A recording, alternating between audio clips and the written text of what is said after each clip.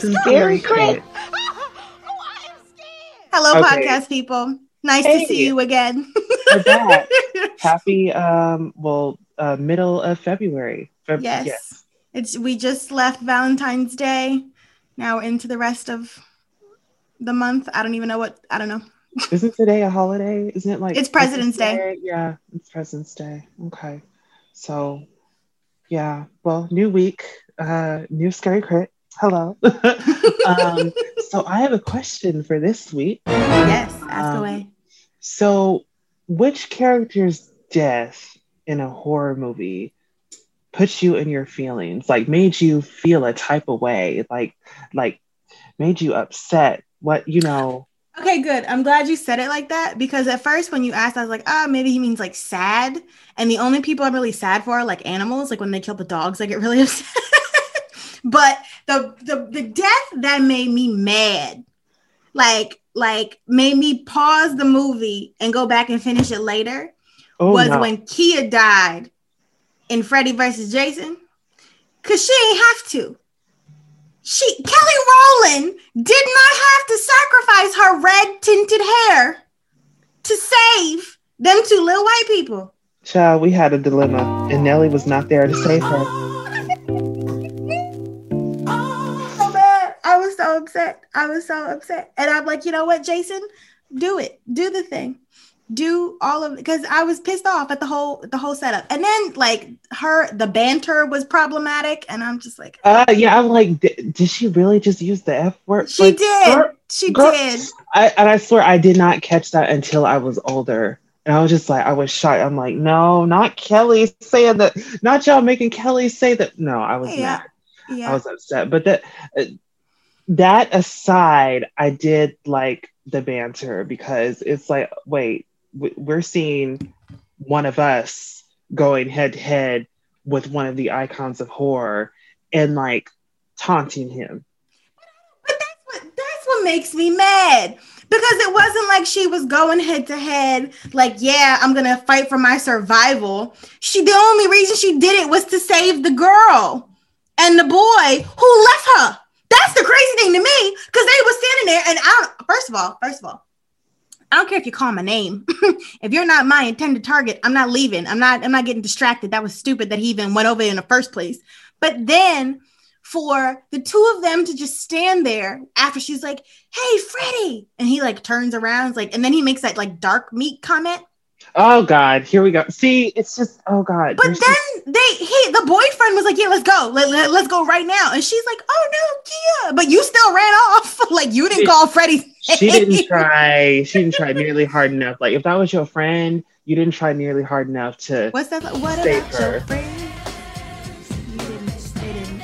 So, but yeah, they did Kelly dirty. She got knocked so hard, and the way she fell down that tree, girl, it was almost hilarious for how ridiculous it was. Yeah. But yeah, they did. Because Jason basically pimp slapped her with a machete.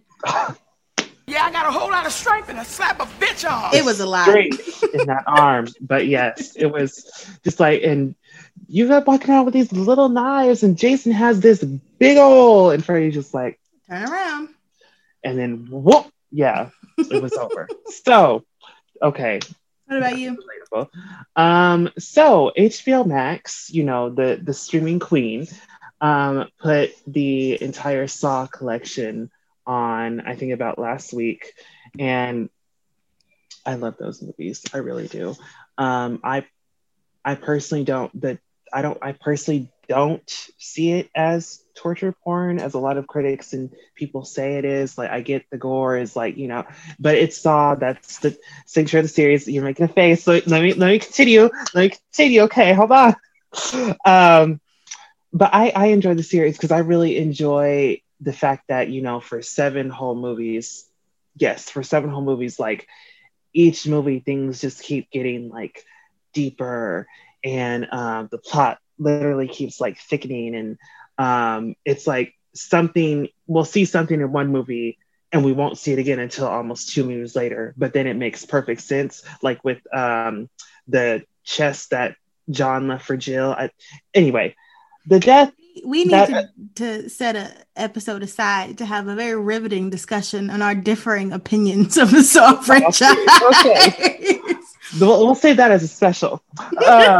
So the death and horror that got me in my feelings was in Saw 6, there is a character named Special Agent Lindsay Perez.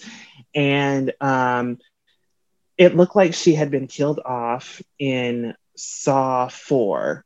But in spoilers, people, but because she had gotten like caught in a trap, but she actually survived the trap, but she was kept like, her death was like, you know, fabricated in order to protect her because they didn't know who Jigsaw's other accomplice was. So in this movie, basically, she finds out the identity of Jigsaw's accomplice, which is another officer, the other agent, yeah, Hoffman, who is a nasty piece of work, my God. And like the moment like she finds out it's him, she got brutally by him. Like I'm talking about, he takes this knife and like stabs her and twists it. And it's like the scene is just so vicious, like the rage and hatred he has for this woman. And it's just, and it got me because it's just like, for one, this is one of the rare agents in the series who was actually like this close to getting the guy. Yeah. The fact that, you know, this was a woman and a woman of color,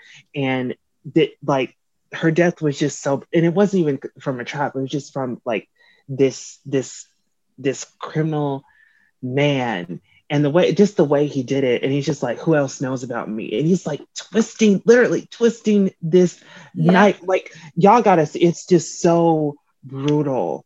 And she's just like, he's like, who else knows about me? And she's just like, the last thing she can do is like, you know, like a mental jab. And she's just like, everyone. Mm-hmm. And he's like, you lie. And then, you know, of course, you know, he probably sticks in a little deeper, twists it more. And like, so she dies a brutal death. And it got me in my feelings because I really liked her character a lot.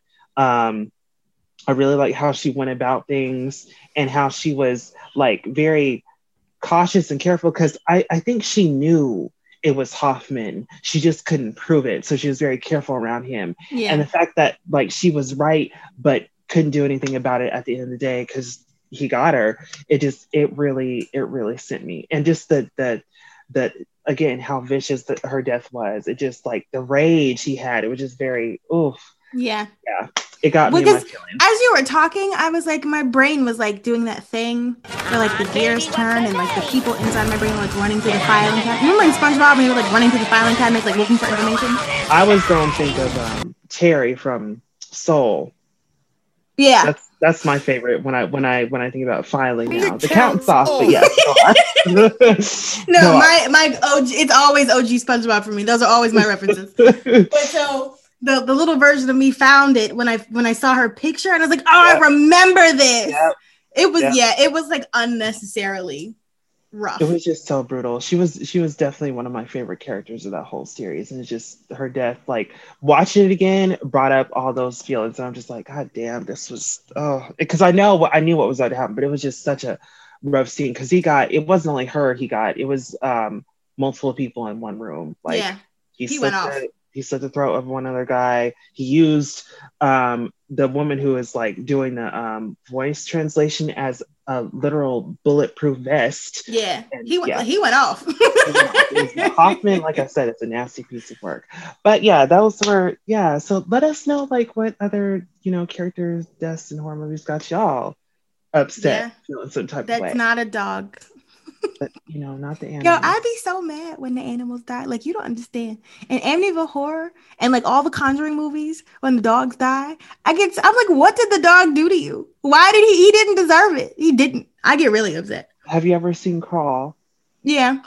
Okay, well the dog survived in that one. I know that made you. I was you don't understand. I went to the movies to go see Crawl, right? I was in there by myself and I was like, no, not the dog. And there was this lady next to me like, I know, right? The dog can't die. Like, we had a whole moment bonding over the fact that we didn't want this animal to be harmed.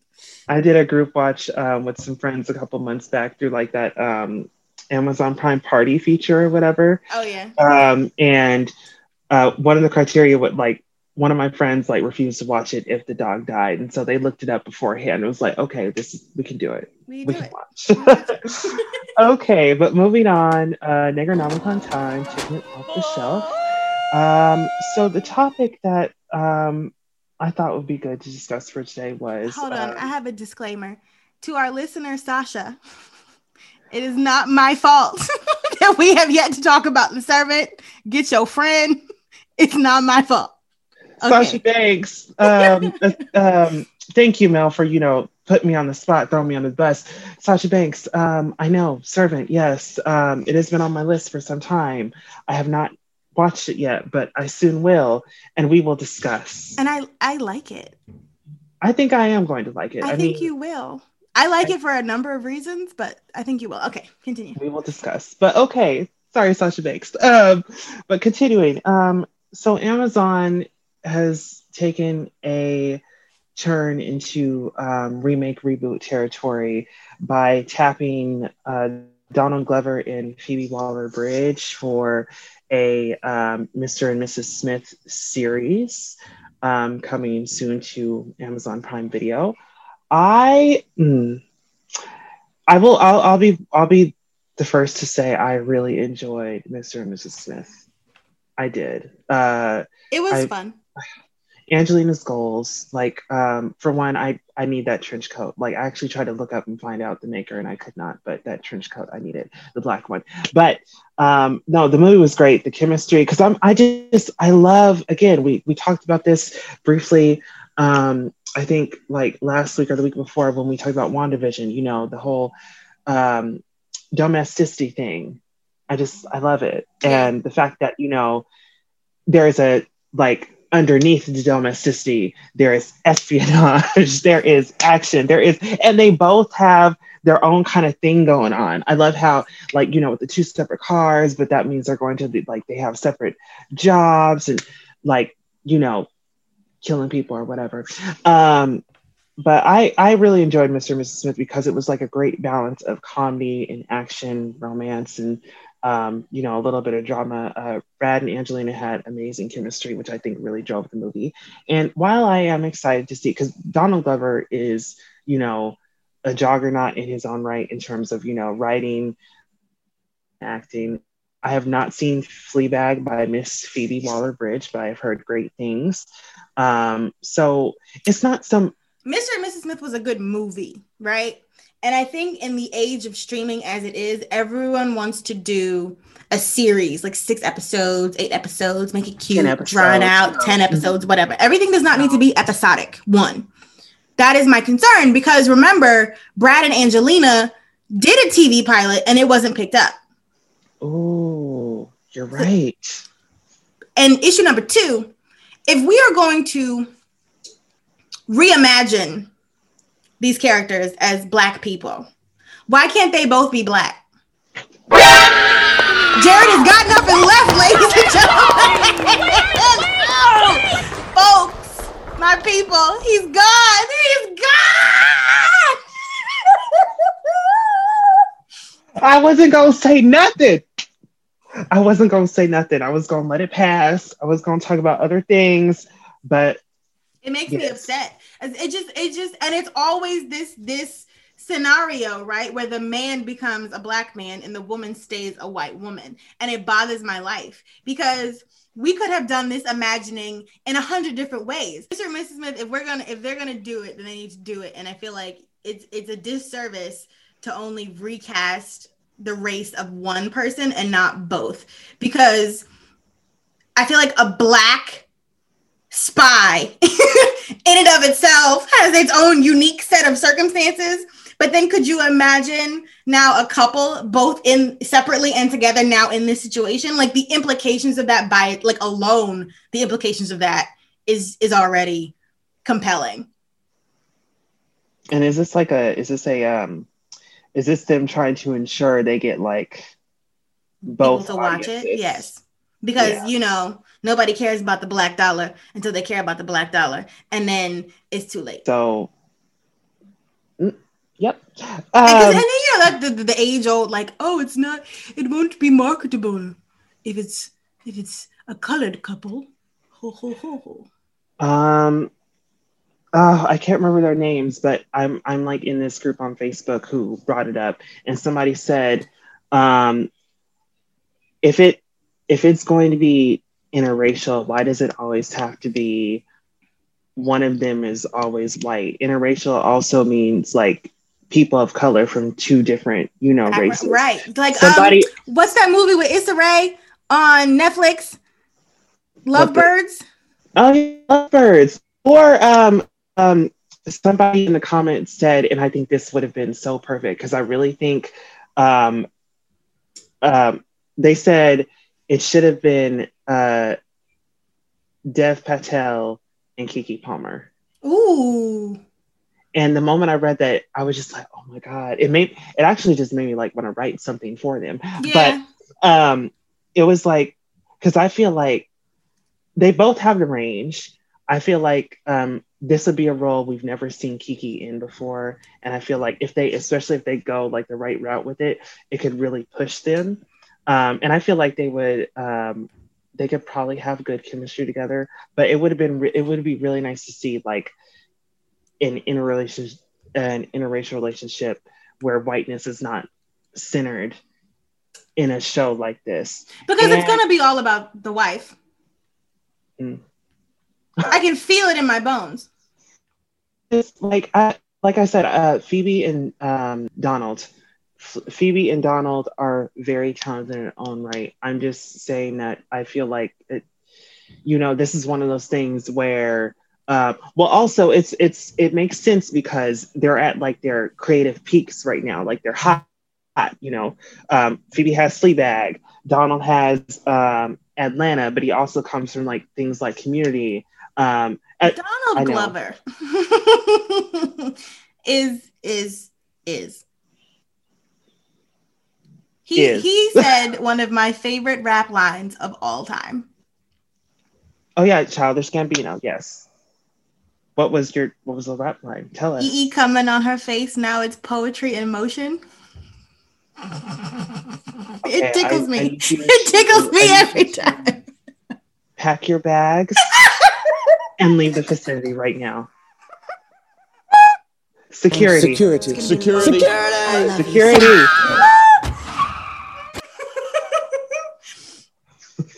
Okay. And then the other point I thought about or that I wanted to make was we are like suffocating with remakes and reboots. We have been for probably the past decade now. And my whole thing is, why not be inspired by Mr. and Mrs. Smith?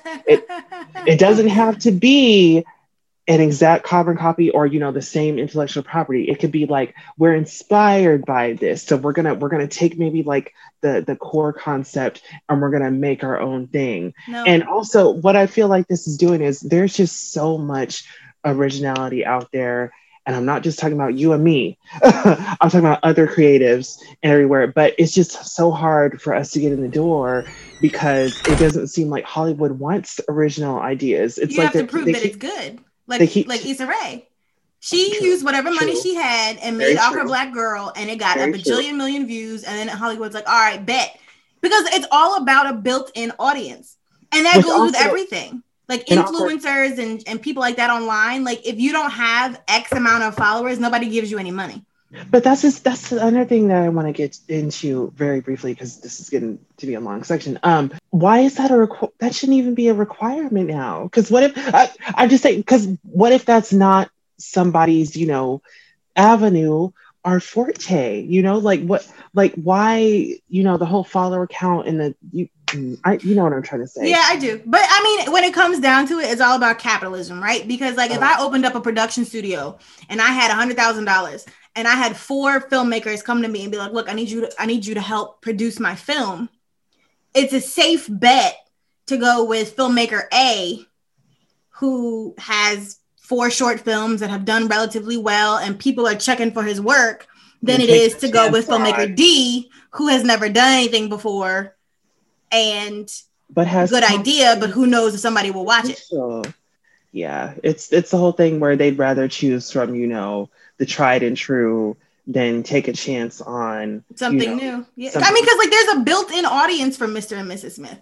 I don't know how well it did, but there's a group of people that know those characters and know this movie that will go watch it. Pretty good. Yeah, it's just I really feel they could have done something completely original, especially with having talented ass writers like Donald and Phoebe.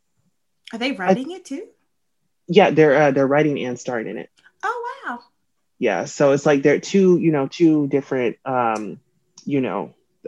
components coming together. So I'm not going to outright say it will be bad because there's just so much talent. I will. There. It will be bad. And that's why I love you, because you're the yes, you do that. But I just feel like they really could have. It could have been an original concept inspired by Mr. and Mrs. Smith. And also, I really just want Hollywood, and because I know it has the coin, I know it has the money, to take more chances on original, maybe lesser known content, because it does work. It can work. Yeah. But yeah, and also I just want y'all to know, there's just interracial relationships. There's more than that. Just like that centers whiteness, or that involves because it could have been like an Asian guy and a Black woman. It could have been a Polynesian woman and a South American guy. It could have been a South Asian person and an East. I don't know. There's other combinations. or an Arab man and a Black woman. Right. There's other combinations. There's so much. There's a lot there that they could have. I don't. We'll see how it goes, folks. But yeah, just keep in mind, especially in terms of them trying to get this wider audience reach, because I think, like Mel said, capitalism is about getting the biggest audience possible, which means the most revenue possible. And so by doing that, the Black dollar, the Black audience, the white dollar, the white audience. So yeah, we just don't be fooled, y'all. Don't be fooled. Okay, so let's get into Scary Crit for the week. With it being Black History, we are still keeping things very Black, but I mean, that's the basis of this show. Don't act brand new. So we decided to do the Netflix film His House for this week. Written and directed by Remy Weeks. It premiered just before Halloween on October 30th, 2020. And it was my second time watching it for this. It was Lamel's first. Yeah. I feel like we have a lot to cover, a lot to discuss. So I think I'll let Mel take the start here because their notes were very grad schooly. There was like full-on citations, MLA format, page numbers. Apparently, JSTOR was visited. Yes. So here's what happened. I never watched this film because, like I said before, life is like a box of chocolates, but I hate things that are universally loved. So I put it off. And then when we decided to do it for this episode, I was like, okay, let me watch it. And I'm sitting there and I watch it and I'm flipping out the whole time. I'm just like bugging out from the moment they get into the house, and then the mask thing, and I was just like, what is going on? And then when the Apeth popped up, when in that moment where they were like eating dinner on the floor and she told the story, I was like, oh, okay, here's the folklore. We're setting the scene here, people. Yes, we're setting the scene. Yes. But so when the film ended, I went on Google and started researching more stuff about the Apeth and the folklore. And then I found out that there was this article written by Godfrey Lindhart, who, this is like the article. This is it. This is all we got, basically. And this white, like, German dude went to Africa and, like, hung out with the people in South Sudan and was like, and it's cool because in the article, he's like, yeah, like, if you talk to people, this is not a big part of their culture, but I thought it was interesting. So I found out some more stuff about it. And I was just like, okay. Like, he basically just went around the neighborhood and was like, so, you want to tell me about witches? And then wrote this scholarly article and had it published. But the article is Some Notions of Witchcraft Among the Dinka, and it was published in October of 1951. So the part that I read, it was about 16 pages. And it's really this white dude going around to all these Black people like, so what do you think about witches? So have you seen one? So is your neighbor one? How did it make you feel? Talk to me. It was very cool to read more about it because it made things that happened in the film make sense. So there's this whole thing that like the witches eat people, basically, is the easiest way to explain it. It's this idea of consumption, and they eat specifically the human being. So that's what was happening at the end with his fingers like all in his arm. I just took that meaning he was like gonna take over his, like he was taking over his flesh, or he was eating him. Oh, and that's kind of where it got mucky for me, because I wish the act of consumption would have been shown in a different way other than that. Because if you don't know, if you hadn't read up, if you didn't stay up till 3 a.m. on JSTOR like I did, you wouldn't know that's what he was doing. I just thought like he was like, when you say consuming, I thought he was like consuming him, not as in eating him, but like taking him over. Like literally like was going to consume his flesh, spirit, soul, whatever you want to call it. Okay. And there's also this interesting thing because an Apeth in particular, because there are regular witches, but then there's like an Apeth witch, which is like evil. And it's this whole other concept of like what a curse is and how you are cursed and the prices that you pay for things. And that is like, and it was cool because so he would be like, this white dude would be walking around this village and he'd be looking at people. And then the people would be like, what you looking at me for? And like spit at him to ward off evil, because it's a thing that it's like this whole thing that's still cultural and still exists to this day in like other little sects of like Black and brown people. So I don't know. It's interesting. If you want to read it, sign up for our mailing list and I'll mail it to you. I don't want to go too in depth because I feel like that's so far off from like the actual film, but it's cool to have that other base level of information that kind of supports what they were trying to tell. Because also it wasn't La Lorena where they took this idea and butchered it, because every Latin person I know hates that movie. They're like, this is garbage. This is not what kept me up at night. They really just did that for a cash grab. Right. And I feel like this was a very artful way to take folklore from a different ethnic group and then present it in a way that is true to, at least by this white guy's standards, true to what actually exists in the world. Yeah, La Llorona, like Velma deserved better. I don't know why she didn't agree to be in that. But moving forward, short synopsis about the film so we don't lose y'all.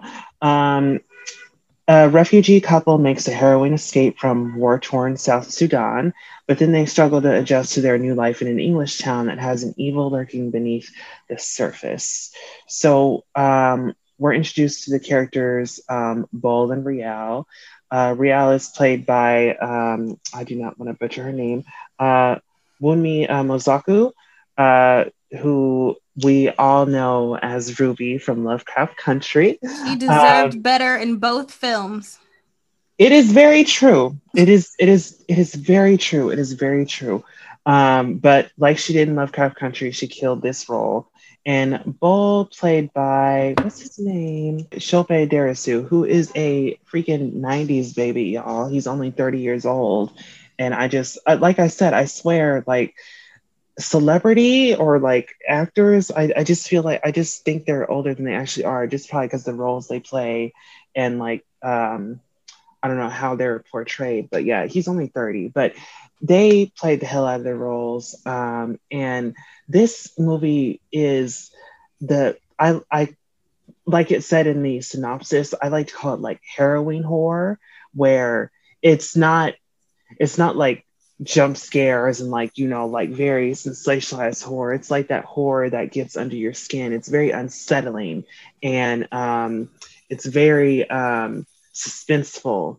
it builds on that, and it works on like emotion based through like tough thematic material. Like this one is centered on them basically being, their lives are basically uprooted because of this war, and they become immigrants in London. So they're, when we first meet them, they're in a detention center, but then they realize they've been selected for housing, and they get like a stipend and everything. But the house that they're stipend was like $80 a month. That's wild.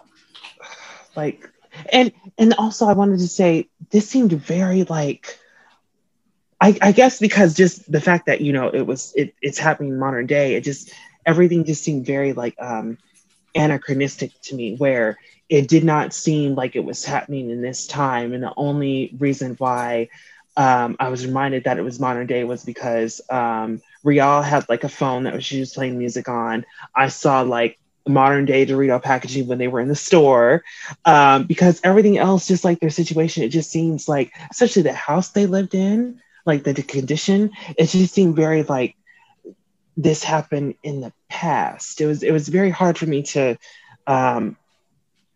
reconcile with the fact that like this was happening modern day. Yeah, like, this is a modern day situation. So they're given a stipend, they're given this house to live in, but which is in like less than stellar conditions, like a real fixer upper, like there were bugs, they're just a mess. And then they realize, you know, they're not alone in the house, like there's some supernatural activity going on. And the movie, like I said, it's a horror that it's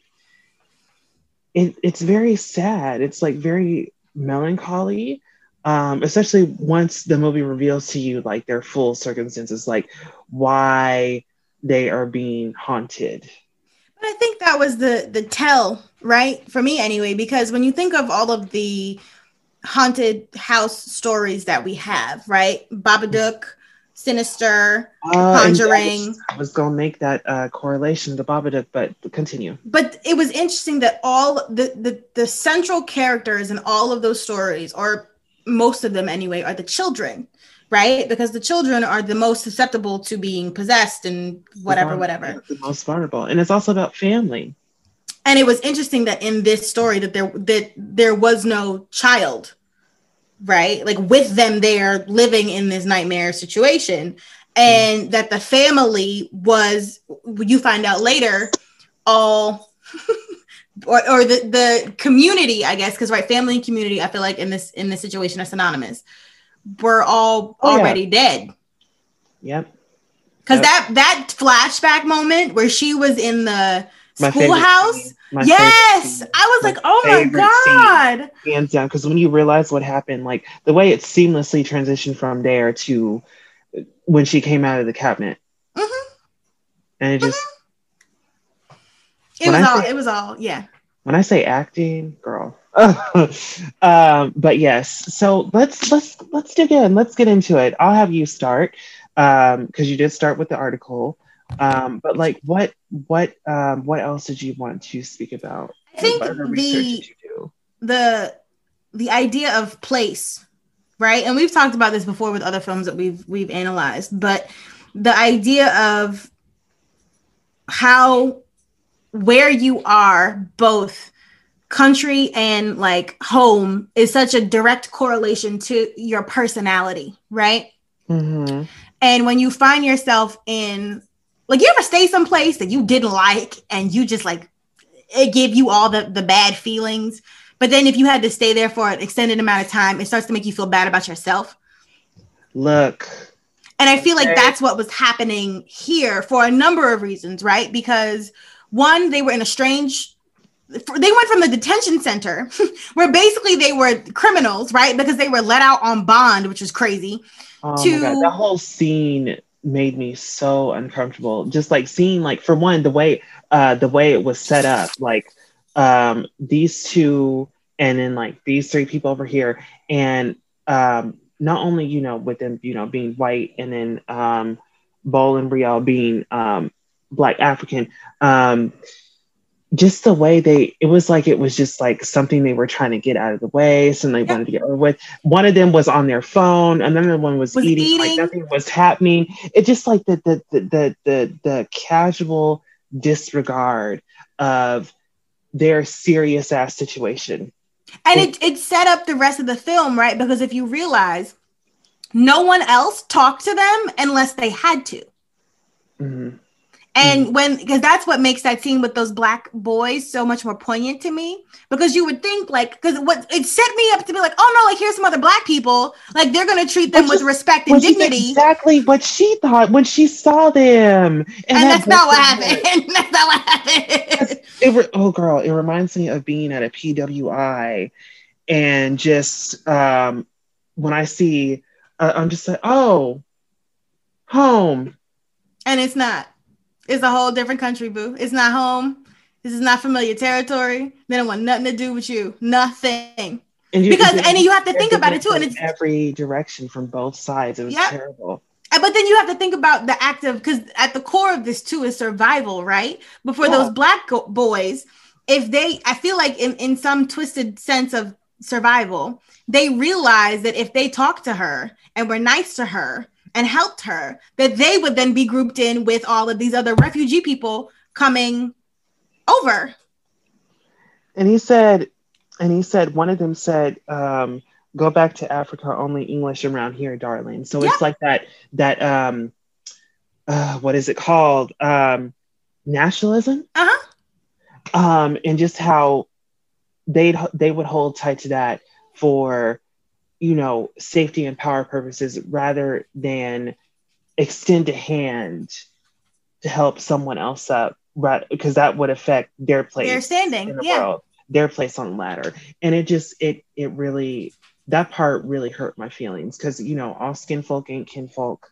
And just how, and it reminds me of how like that shit happens here in the States. Like, like growing up, I knew like some black people would make fun of Africans or people who were from country. It just, it very upsetting, but I think I'm glad that was put in there because it adds a different perspective. Yes. But so home, like we discussed in Fool's Gold about people on the stairs, Maslow's hierarchy of needs. The basis of that has to deal with home, like housing, having a secure place to lay your head. And with that being like, hold on, because I don't want to get that wrong. I'm sorry. That actually is the second, base brick on the pyramid. The one below that is, physiological needs, food, water, warmth, and rest. But everything is tied, though, very closely together in that pyramid, especially the basic needs. So with them having, this house or not having this house, it's going to naturally affect everything else. And with them being uprooted from their lives in, was it South Sudan? In South Sudan, like their way of life, their routines, their community, and then with it just being them two also dealing with the trauma they had, everything else is going to be kind of jumbled. Like they weren't even allowed to get jobs, they weren't allowed to work, so it's like they're deliberately put under, not only, I don't even want to call it like the care, I want to call it like the scrutiny of like the London government. And it felt more like policing than help. Yeah, that's basically what it was. Because I'm saying they were treated like criminals. Like it was just wild to me that. And then just to go back on the house, because like when we first see the house, right, the thing that stuck out to me the most was that hole in the wall. Mm-hmm. And I'm just like, okay. And the fact that it was reiterated over and over and over again, like, wow, that's bigger than my flat. That's bigger than my house. Was that Rial and Bull saying that, or was that No, it was everybody else. All those white people from the aid service and like the guy who was checking in on them, and like they're trying to downplay the fact that it was falling apart. Yeah, and that they should be grateful for whatever they get. It's gaslighting. Yes. Trying to downplay their experiences and their struggle, trying to make them feel better about. And again, I want to move on to coded language.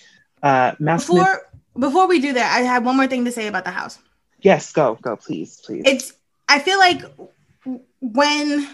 what gave me a sense of dread about that house was that I never got oriented in it.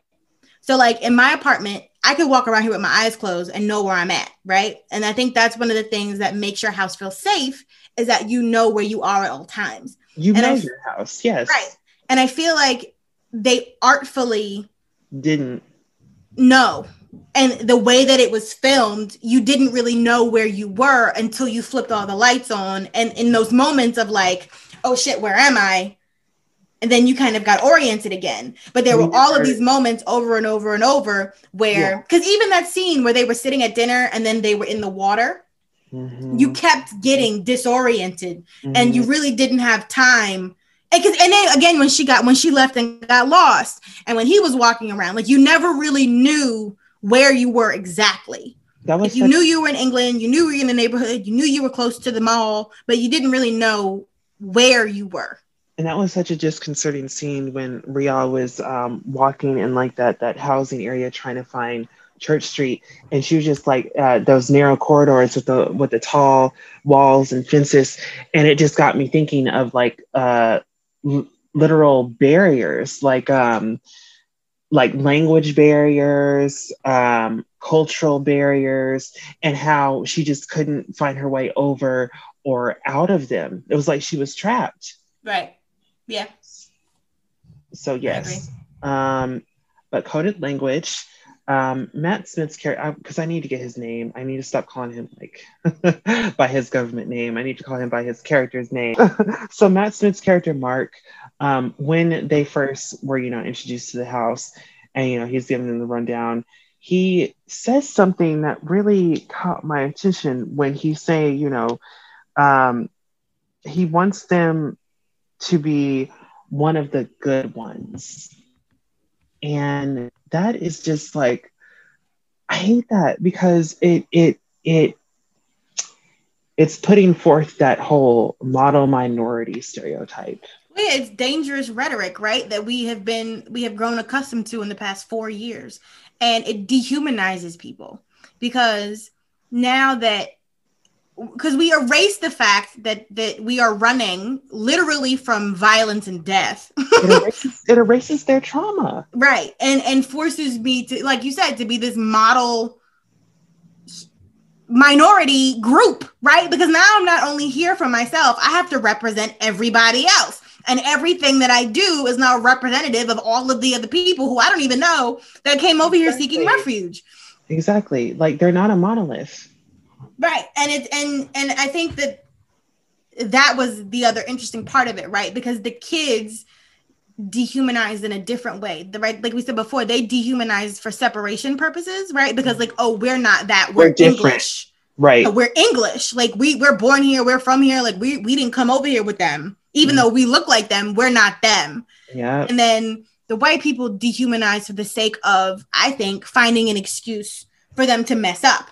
Right? Because just like when he ripped the walls apart, like, oh no, like you can't do that. Like, what are you talking about? When he was trying to complain about the conditions of the house, and they said over and over again, like, well, your house is bigger than my house. What's the problem? It was the fact that they weren't even willing to work with them or listen. They just kept saying like, oh, we're gonna have to report this. Yeah. I'm putting this in your file. Yep. Like I said, policing. And with Mark setting this expectation for them to not cause any trouble, it erases their trauma. It forces them to be something they're not. And it doesn't give them any room to grow naturally into their circumstance. It like forces them to grow one way. Like he's basically putting them into a box by saying that. But I feel like they were always set up for failure because even when they got to the house, all that garbage that was only in front of their house that had been there for God knows how long. That schoolgirl who was using who went to the bathroom in their front yard. I think somebody's living there now. Obviously. Clearly. And they didn't have any furniture. Like, they were just in an empty house. That was the first thing I thought of. Like, how do you furnish a house on $80 a week? A month? I think it was a week. But how do you do that? I need a bed. I need pots and pans, but also I need food. Like, they didn't even provide anything. furniture. Nothing. So I don't know. The whole thing, I was bugging out. Because you just really just threw you took them from one, but because that's the other crazy thing. At least in the detention center, they had a bed and some furniture. Other people who looked like them, right? And it's just like, yeah, it's like they were taken from one place to another, and it was just like another prison, just like, but now it's like under the illusion like it's yours now. But it still belongs to us, so don't touch it.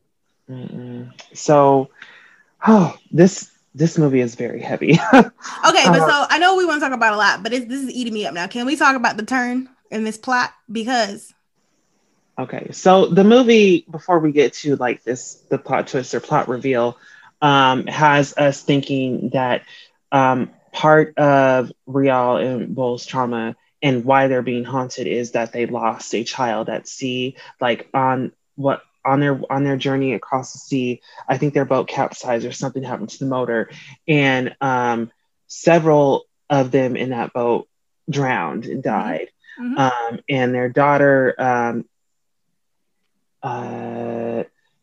Niagak, was one of them, and they keep seeing like her apparition in the house. It's especially affecting Bull, and we're thinking like they lost a child, now they're being haunted by this child, like guilt, all this stuff. But then the movie does I loved how it did the flashback sequence, and we find out in a desperate bid to get on this bus out of where there was like active shooters and everything going on, Bull stole a whole child. He stole her. A whole child. Like the boogeyman in the night picked her up and said, "This is a kid, let us on the bus." Because the attendant there was no longer letting anyone on the bus who was not a child or not or a family unit with the child. And so Bull, being savagely opportunistic, saw this random child, took her, claimed the child as his own, and put himself on that bus with Rial, only to have the real mother run after the bus. That was hard. That was the most heartbreaking scene in that whole film, where that little girl was screaming after her mother. And everybody on the bus was looking at them. Nothing. I mean, but what do you do? Because if I make them stop the bus, then I got. We all did. Right. I don't know. It was like I said, this movie was very heart-wrenching, and so they make it to like a checkpoint, and they get loaded onto like the back of a truck, and that's when Rial, makes a promise to, protect this child, because she realizes what has happened is wrong. But she feels some kind of, ownership now and like maternal, about this child. And then she essentially, fails her duty when Rial is lost at sea. She didn't fail. That man took her by the neck and swam her up to the rescue boat. He was not worried about that child at all. Because she was like, let me go. True. This is very true. And he said, nah, we going over here. Come on. This is very true, because she was the only one who was screaming for her. And he made a conscious decision to let that child drown or fend for herself. Mm-hmm. Mm-hmm. And she died because she was a child. So, and the way the movie goes about navigating this situation in Bull and Riel's handling of it, our reactions to it, is Riel seems consumed by guilt and wanting to make some sort of amends. Like with the haunting, the haunting for her is different than the haunting it is with Bull, because with Bull, the haunting is very antagonistic, violent, very in your face. With Riel, it's more well, because she had survivor's guilt. I think that's what her thing was, right? Because her entire, I don't know what that is, right? And that's my ignorance on my part with in that classroom situation. Mm-hmm. So they were her friends, her teacher, whatever. They were all murdered while she hid in a cabinet. Mm-hmm. And she was the only one left. So of course she felt trauma from that, because then you go like, oh, I could have done something. I should have done something. Why didn't I do anything? And then when the opportunity presents itself to do something again, you're prevented from doing something. Right. So it's like, it's guilt on top of guilt there. And so her haunting with the Apeth is more like conversational, more like mediation almost. Because there's a scene where Bull catches her like talking to it in the dark. At the kitchen table. Like, and then when she has that not hallucination, but like that dream where she's with her community and the Apeth is talking to her as like that the elder in the room, is basically trying to convince or coerce her into doing its bidding in return to getting Nyagak back. But I think that's why I like deep dove into the folklore situation, mm-hmm. because usually in haunted house situations, right, mm-hmm. the ghost wants a body. Like the demon needs to possess a body to take a soul. So they try to make all these bargains and like do all these things, but Apeths are very specific. Like, no, I just want him. I don't care about you.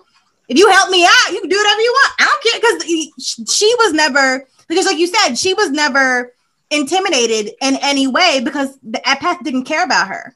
The Apeth wanted revenge against him. I just wanted to say how much I loved that. I loved how, like, I really loved her relationship with the Apeth, because even down from the beginning, the moment when she was first introduced to it, the scene with the peaches. Mm-hmm. She didn't run. Mm-mm. She didn't scream. She did look, scared, terrified, but it was just like, like, that's you. This was up. I bet this is happening. And so, like, when Bull comes home, she has dinner prepared, and they talk about it. But he's very, he has a very dismissive nature of the whole thing. And she called him out, and I appreciated that, because she's like, down. When I was sitting here thinking, I was like, maybe I'm going crazy, but then I looked you in the eye, and you lying. I wrote that down. What'd she say? She said, "But now I have looked into your eyes. You're a liar." You're a liar. And I also wanted to give thanks to how Remy Weeks directed this, because there is a really neat thing that are shots that keep popping up in the movie that focus on the character, close-ups of the characters' faces. And one of those shots happened in this scene where Rial confronts Bull, about lying, because he's trying to dismiss the Apeth, like it doesn't exist, like it didn't happen.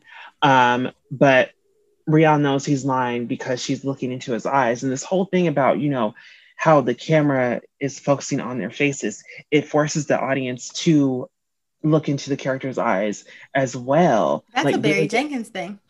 Did I tell you about that? Like really get acquainted with, like, because, eyes are the windows of the soul. No, but did I not tell you about that?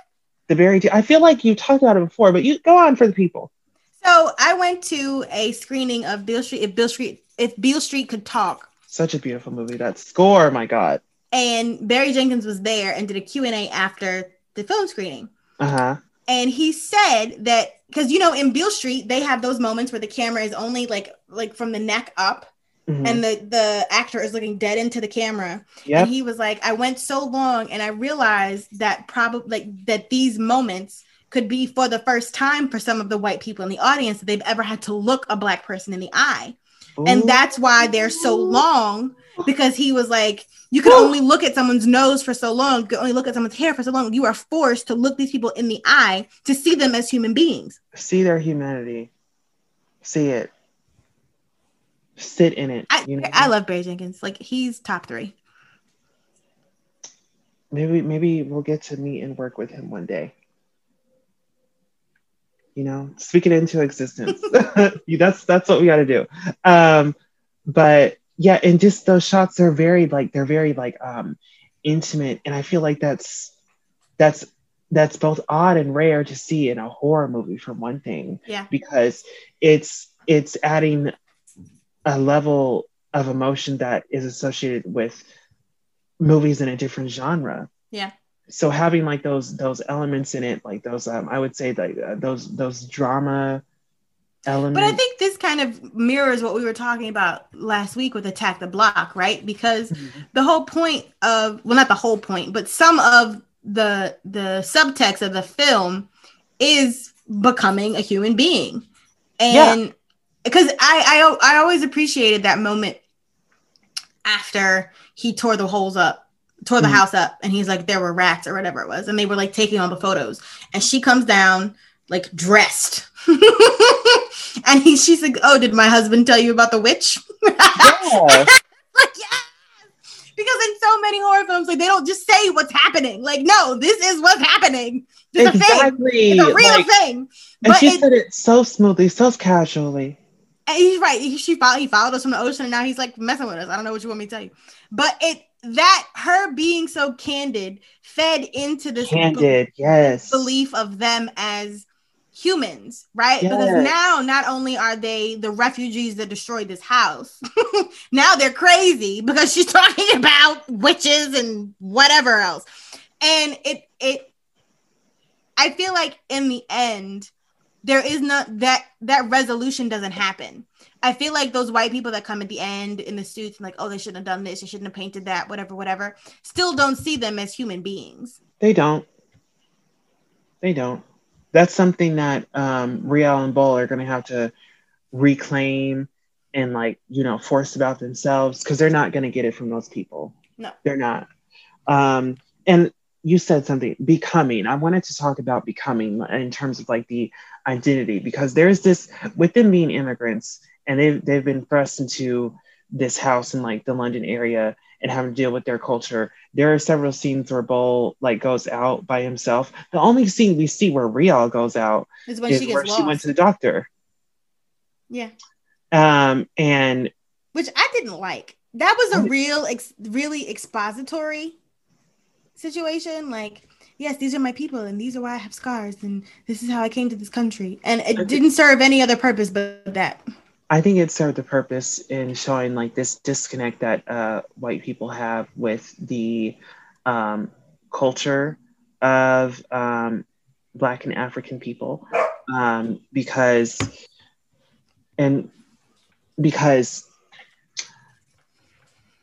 the doctor or the nurse that was attending to her, like that white woman, was just so full of all these assumptions. Like all these. Oh, she was judgy. She was super judgy. But what did that add to the film? Nada. I thought it was just to say that, that it was just like, that again, like, and this is the bad kind of candid where your worldview is like so tunnel visioned that. But we could have done that without wasting a scene in a character. The next door neighbor could have been that lady. Good point. The mailman could have been that lady. You know what I'm saying? Like, I don't know why we had to go to the hospital for that to happen. Good point. But with Bull, I want to talk about, there are several scenes where it seems like he's actually getting out, like going out of the house and trying to get some kind of, life outside of the house. There's that scene where after he stops by the church and gets like those supplies. He's like at the pub. He's at the pub, and like he sings along with the men in there to that one, like the soccer chant thing. Yeah, the soccer chant. And it's like, so because he knows of it. And I was also like, I think that was him trying to assert like, I can belong here, or I belong here. And then there's that really poignant scene where he is in that department store. And yes, the moment he walks in, what does the security guard do, Mel? Follow him. Puts his coffee down. Follows him. Like, but also, okay, but wait. Also, he was like covered in blood and like dirt. There was like a lot going on. Okay, yeah, he did look a tad unkempt. But at the same time, I just feel like that was a really good, and especially, and this is again adds to how I just felt like this movie was so anachronistic, because that shit is still happening today. Like, really, for real? Like, I know it is, but I'm just like, it still just seeing it. It's just like, goodness, again, because that's happened to me before. Mm-hmm. You know, like you walk somewhere and they try to be so subtle with it, but it's just like, I see you. Like, I've experienced that. So Raven levels of following me around the store. But yeah, so he is immediately followed, immediately scrutinized, and he goes to this clothes rack, and behind him is this giant, an ad of, like of a family unit, an ad of a family unit. The nuclear family, the nuclear white English family, and he immediately looks at the patriarch, the father, who is dressed in like this. Okay, let me break it down. Basically, he went into like an English version of a Kmart, saw the ad with the generic like father, daughter, mother, dog, and then looked at the dad, and he's like, "Oh, that could be me," and found the clothes that the dad was wearing. The exact clothes, and had him on for basically the rest of the movie until like the final end. Scene. Yeah, and I think it is just like the very nuanced how when he bought the outfit, and especially how it looked like in the promo picture, it's so clean and what it represents. And then by the time, we get to the climax, it's dirty, covered in blood, torn, and just how that represents how like their situation is not clean. It's not something you can disguise yourself away from. Yep. It's something you have to deal and you have to face. And it was only until after that it happened, he was in different clothes, cleaner clothes. Yeah.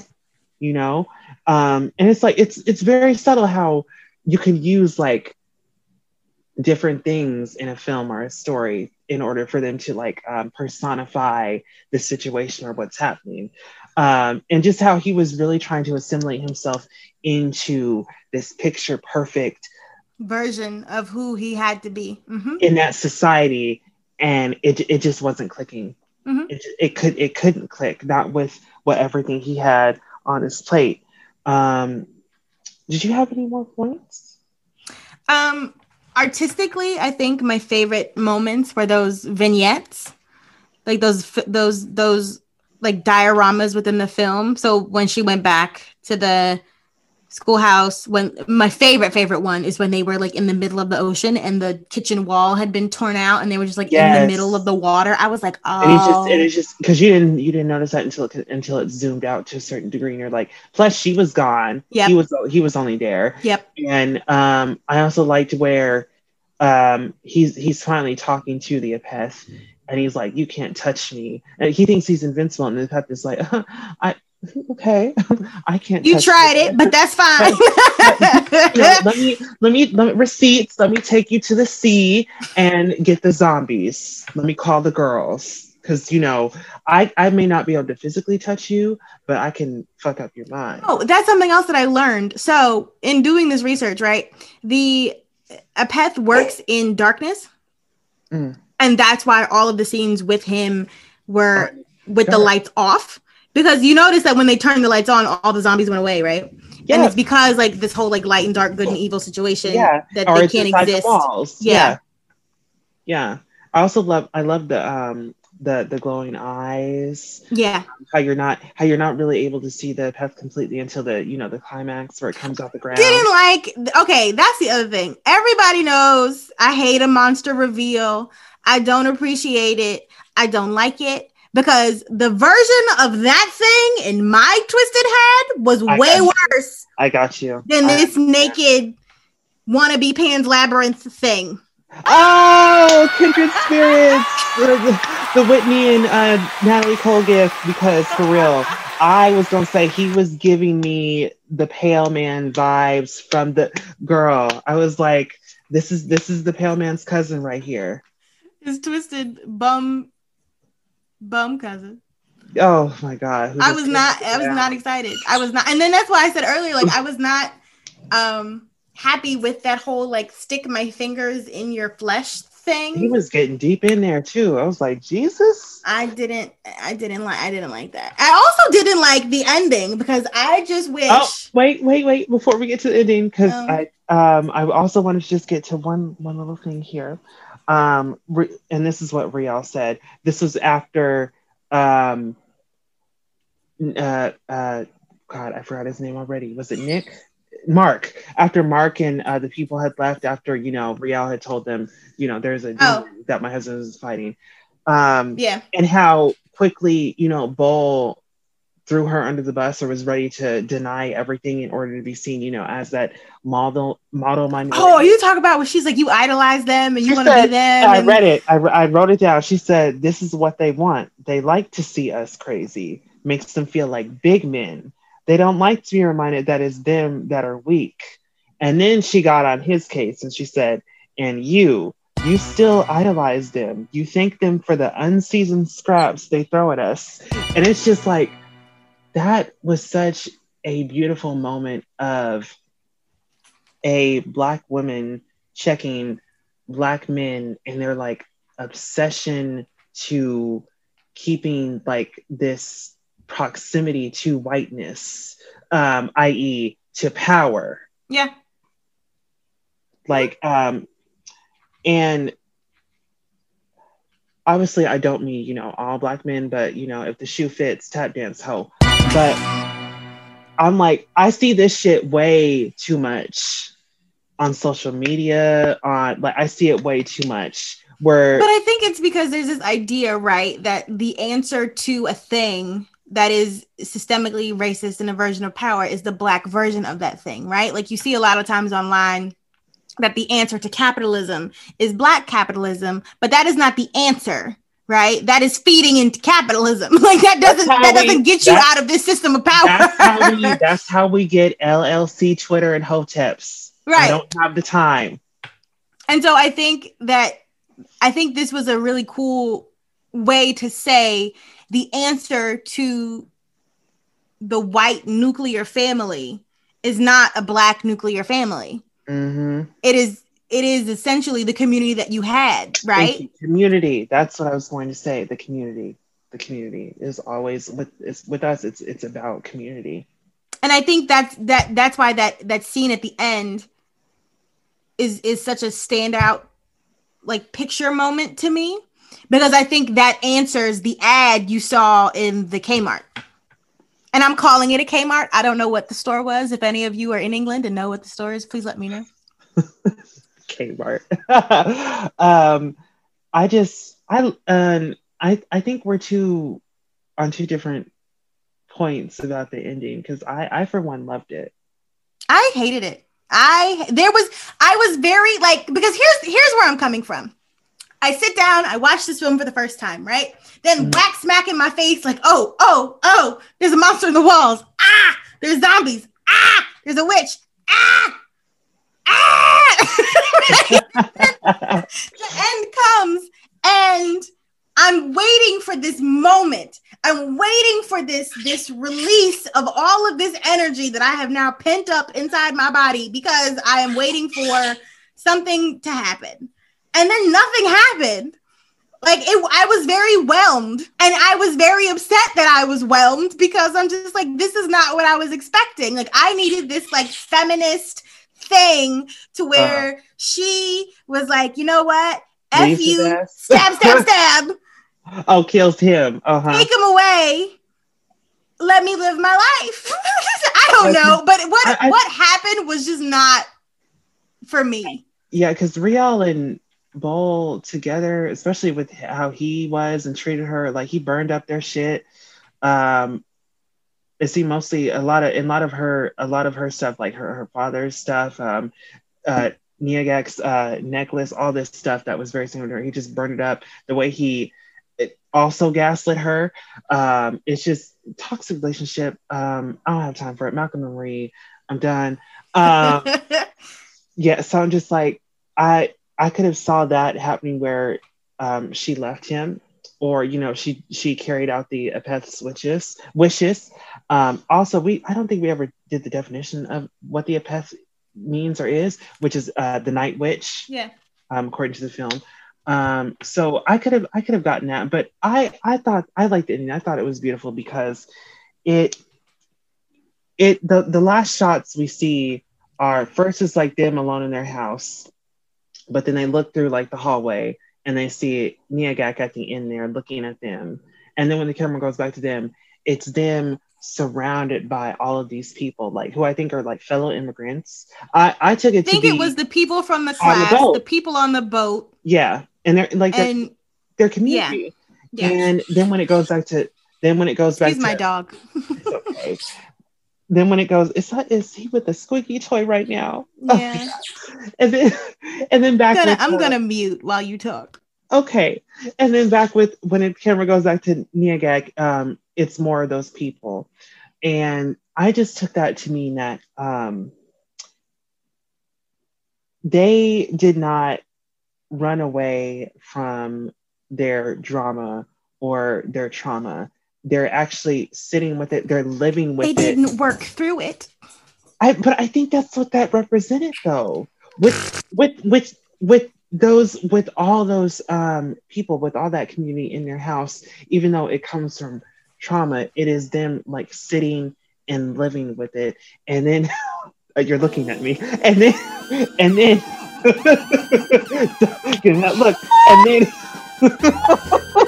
and then being able to work through it, because there's a line that Bull says. He says, "Your ghosts follow you.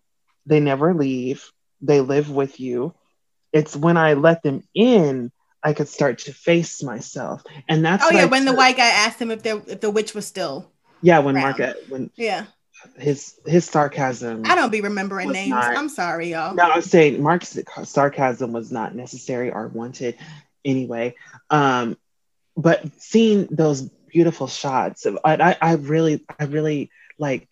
It was so many people in like a small space. I don't know if that was movie magic, but I just loved how that was shot. But I love that. I love that part. I do not like the plot of how the movie ended. I do not like the fact I just like what it represented. Terrible relationship that they are now trauma bonded into. And have to stay into because their visa is connected to one another. Not trauma bonding. And they I appreciate the fact that, yes, I agree with you, right? The film confronts the fact that they have had this trauma that they brought over from escaping a war-torn country and watching literally everyone that they know die. Mm-hmm. I get that. What the film does not address is the problems within their own relationship. But at the same time, I do not think that it romanticizes it. No, but they still standing there together at the end, and I don't like it. I just don't. I don't know what would be better, but I don't like that. No, that's okay, and I appreciate your perspective, because I did trauma bonding. I didn't even like if I touch upon it, I didn't even see it. Like, thank you for that, because you're right. You're absolutely right. I thought the ending was very beautiful, because it's just it represents, living with your ghosts and your demons and working through them and making peace and trying to grow forward. Because the same thing, and you mentioned this briefly, it reminded me of the ending of the Babadook. Yeah. How this terrifying demon creature became conquered through facing the grief. Yep. And it became something that they were able to live with. That is such a beautiful film about depression. I love the Babadook. And people who hate it, I just don't know why. It's a beautiful film. It actually really did scare the hell out of me. But it's very beautiful. Jennifer Kent, go girl. But Yeah. okay. Thank you, Remy Weeks, and Wunmi and Chauvet for this beautiful work. His house is great. I mean, a rare 100% on Rotten Tomatoes. I don't think that's moved since release. This is amazing. And it's gotten really good reviews from other critics. It's a horror film with substance. Yeah. You know, it's definitely not that jump scare fodder. You know, it's not for like, you know, it's definitely not casual mainstream horror. It's like it's harrowing. But there were some jumps in there. I feel like if you lean, I feel like this is a good film to introduce jump scare people to other types of horror films. Yeah, you know what I mean? A good transitional film. Yeah. That. It was because there were definitely jump scares, but the film definitely did not rely on them, and the horror was more unsettling and tension based than anything. Yeah. But that was his house, ladies and gentlemen. Any notes for you?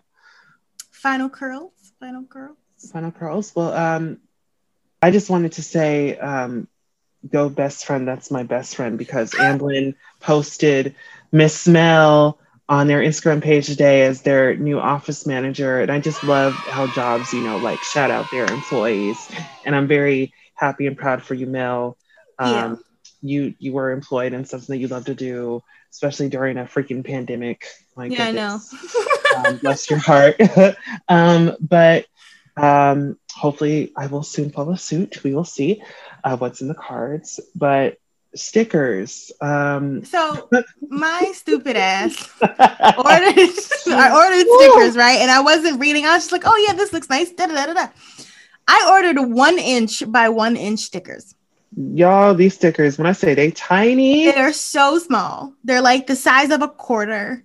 So we're not gonna give them, like, if you see me in the street, I'll give you one, but I'm not gonna mail a 1 inch sticker. So what we're gonna do is wait for the mailing list to pass a certain threshold. Yeah, and then we'll send them out. Yeah. My bad. Until then, my bad. Stickers coming soon. They look cute though. Like when they're the size I want them to be, they're gonna be really nice. They're adorable. But yeah. I put one on my phone. It's so cute. Right? So cute. But yeah, too small. small. With your card. But maybe I should put a bunch of them on this phone case, and then like we can raffle off the phone case. Oh my god. Cover it. That would be a good idea. Maybe one day soon we'll have phone case merch. We'll see see where it takes us. I want to embroider stuff. I told you that, but that's for another conversation. Anyways, but yeah, so to get on our mailing list, go to our website. It'll pop up. It'll be a little box. Give us your email. Yeah. It's just me and Jared. It's not like we have some evil corporation behind us asking us for email. No, girl. It's just us. To us. We're just us. I don't really. No final curls for me. I just wanted to, this is, I'm not sponsored in any way by Banco Namco or Tarsier Studios, but Little Nightmares 2. Oh, I saw you post that you were playing it. Was finally released on the 11th. I've been waiting for this game since 2019, really since I played the first one, but it is a puzzle horror platformer game on the Switch. I've seen it. It's like you're this little thing in a yellow raincoat, right? You're like running around. Yeah, the first one, if I want like very Coraline like. Yeah. The sequel was phenomenal. It's just oh god, talk about unsettling horror. So basically, you're playing a child, and you're going through like this dark world. You're trying to stop this this evil entity, like who's controlling like this signal tower, and you go through like the woods. You go through a school, like there's a hospital. Like the game is so much fun. It's so charming. It is.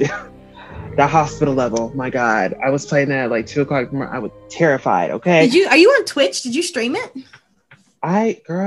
Look, I'm gonna leave Twitch to the children. Only Twitch to the girls. Twitch is not for me. I'll watch the Let's Plays, but I don't think I'll ever be on Twitch. That's just too much for me.